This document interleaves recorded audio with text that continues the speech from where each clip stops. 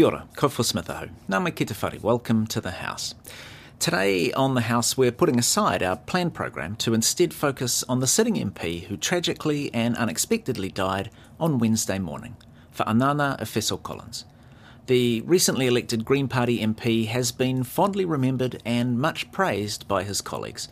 But rather than rely on others' perspectives, here is his own message, the maiden speech he delivered to Parliament just over a week ago. We will pick up his speech just after his fluent introduction in both Te Reo Māori and Ngangana Wha'a Samoa. Here is Whaanana Efeso Collins. Mr. Speaker, it is an indescribable feeling to stand up and address this House. As a son of Samoan immigrants who made the mighty Otara 274 Southside Hard their home, I am well aware of the giants whose shoulders I stand on and the masters whose feet I learnt at.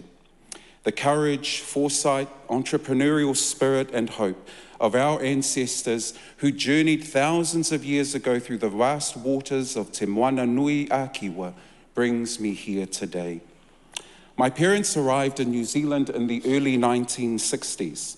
Told that this was the land of milk and honey, Dad started off as a taxi driver with South Auckland Taxis and Mum on the factory floor at New Zealand Forest Products in Penrose. We lived in a 4-bedroom state house on Preston Road in Otara, and I attended local schools, East Tamaki Primary, Ferguson Intermediate and the great Tangaroa College. We're forever grateful to the State House, for the State House that was our home for around 20 years, and the quality public education we received from our local state schools.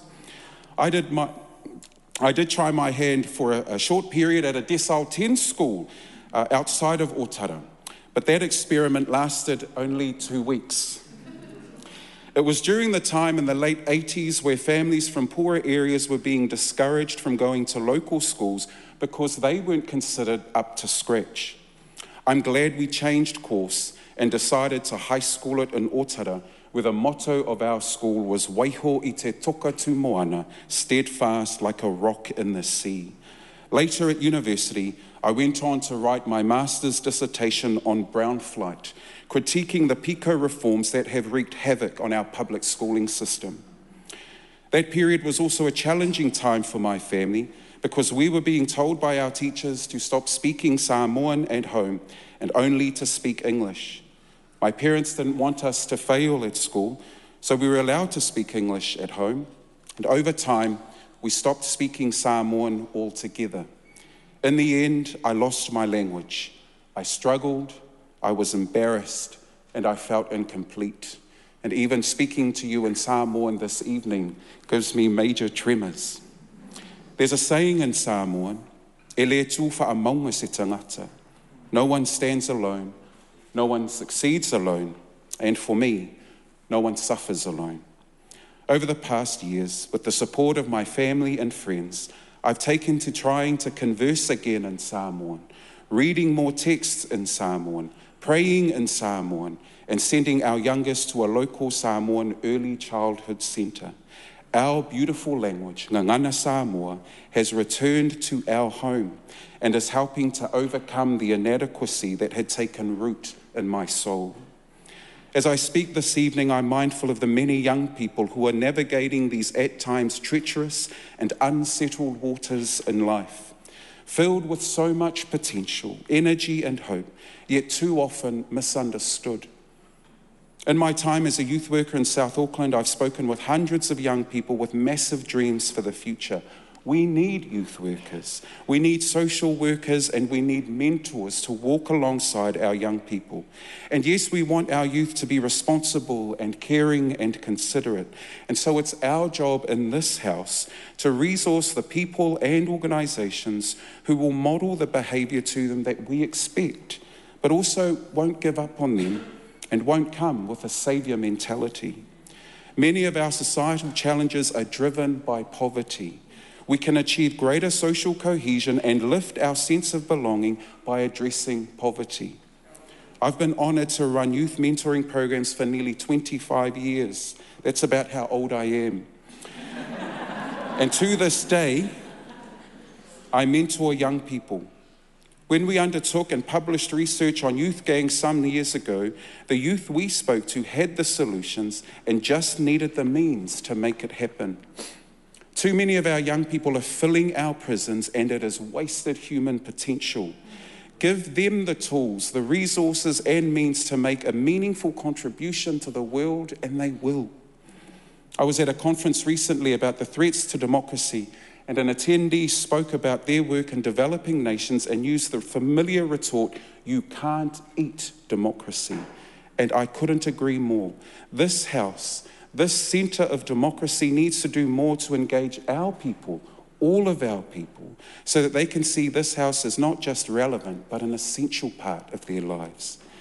The greatest challenge facing our generation is climate change.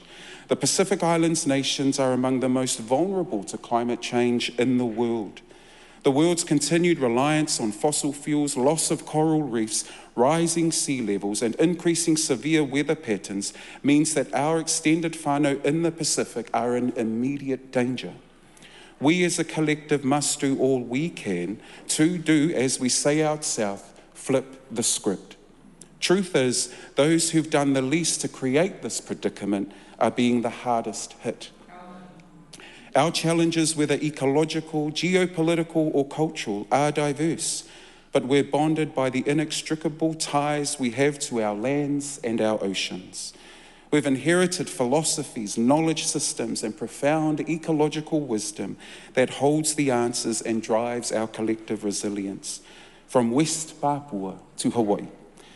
Our fight for a climate-resilient, nuclear-free, and independent Pacific remains as strong as ever. We are not drowning, we are fighting. Mr. Speaker, I haven't come to Parliament to learn. Learning happens as a matter of course through reflection. I've come to this house to help. Helping is a deliberate act. I'm here to help this government govern for all of New Zealand. And I'm here to open the door, enabling our communities to connect better with this house. During the election campaign, I spoke to people frustrated about their lot in life, scared for theirs and their children's futures, and feeling their dreams were slipping away. The people I spoke to expect the government to do more and move faster. And I know that there are some in this house who believe government is not the answer to these challenges, and that less government is better. But here's the thing. Government cannot be a bystander to people's suffering, confusion, and disenfranchisement. New Zealand must close the divide between those who have and those who have not, because the reality for my community is those who have more money often wield more power, more health, more housing, more justice, more access, more canopy cover, more lobbyists with swipe cards, and more time. And the opposite is true for those who have fewer resources. It's hard to be poor. It's expensive to be poor. And moreover, public discourse is making it socially unacceptable to be poor.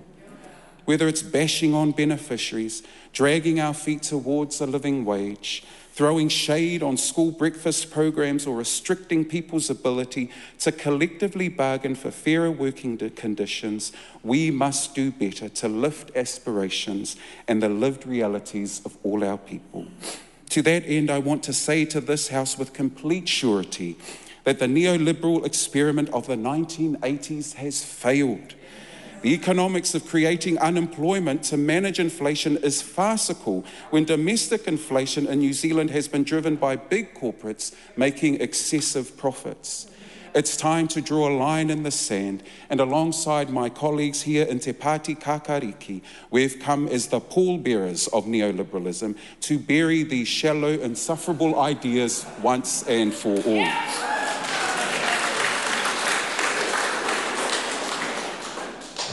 And this, sir, is our act of love. Paulo Freire, in his seminal work, Pedagogy of the Oppressed, said love is an act of courage, not fear. Love is a commitment to others. No matter where the oppressed are found, the act of love is a commitment to their cause, the cause of liberation. The most recent election campaign left many in our Māori communities bruised and targeted for the perceived privileges supposedly bestowed upon them. shared governance is a rich concept about how we include those who've been excluded for far too long in the work of this House and the democratic institutions that are fundamental to our collective well-being. We are tangata tiriti, and we have nothing to fear. As a New Zealand-born Samoan living in South Auckland, I've experienced, written about, and spoken about racism in this country.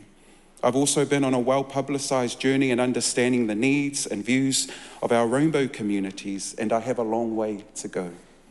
And my message to whānau who often experience the sharp end of discrimination, disabled, ethnic, rainbow, brown, seniors, and neurodiverse, is thank you for trusting us with the responsibility of facilitating a new discussion on how we move forward together and make possible what was once deemed impossible. The American civil rights activist James Baldwin said, "Not everything that is faced can be changed, but nothing can be changed until it is faced." We commit to working across this House as a nation and with each other, irrespective of our postcode, income bracket, skin colour, or level of qualification attained. But in order for that work, we must come with humility, the desire to listen, and dare I say it, maybe speaking last. If I was to inspire anyone by getting to this House and my work over the next 3 years, I hope that it's the square pegs, the misfits, the forgotten, the unloved, the invisible. It's the dreamers who want more, expect more, are impatient for change, and have this uncanny ability to stretch us further. Finally, may I take this opportunity to thank those who've assisted with my most recent campaign. Louise, Shari, Elizabeth, Wase Mother, Seu Ta'awhili Patrick, and Alofa. And to the coolest people in the Greens, dare I say it, the South Auckland branch of the Greens, and the Pasifika Lived Experience Network, thank you. Te Pāti Kākariki, my friends, my colleagues, who opened the door to me and warmly welcomed me into your whānau, thank you. To all our family and friends who've made the journey to Wellington and are here in the gallery this evening, thank you. And finally to my family, it's o whāia lingaoi o peta, maltina, pelena, ya asalemo ek elika. My parents, Dad, Tauli Ili Sio, and my brother Thomas, who are both watching from heaven.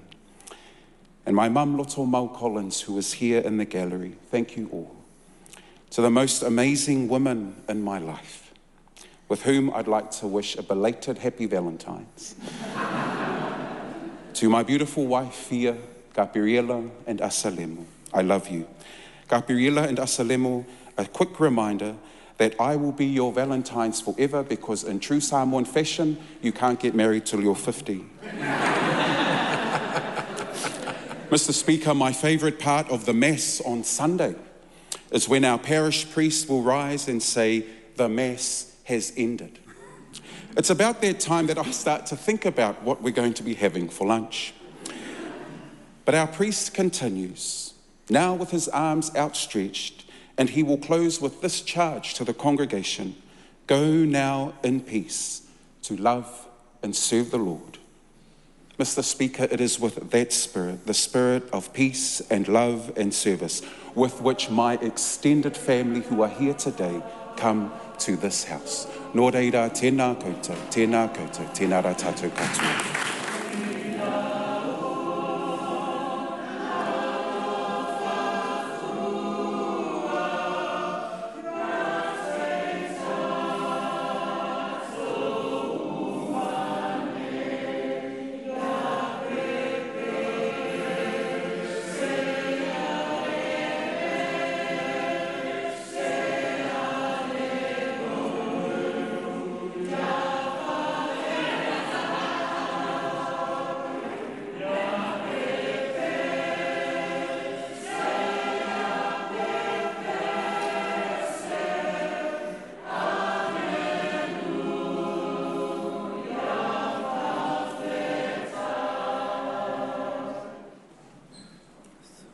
That was the maiden parliamentary speech of sitting MP Whaanana Efeso Collins, who tragically passed away on Wednesday this last week.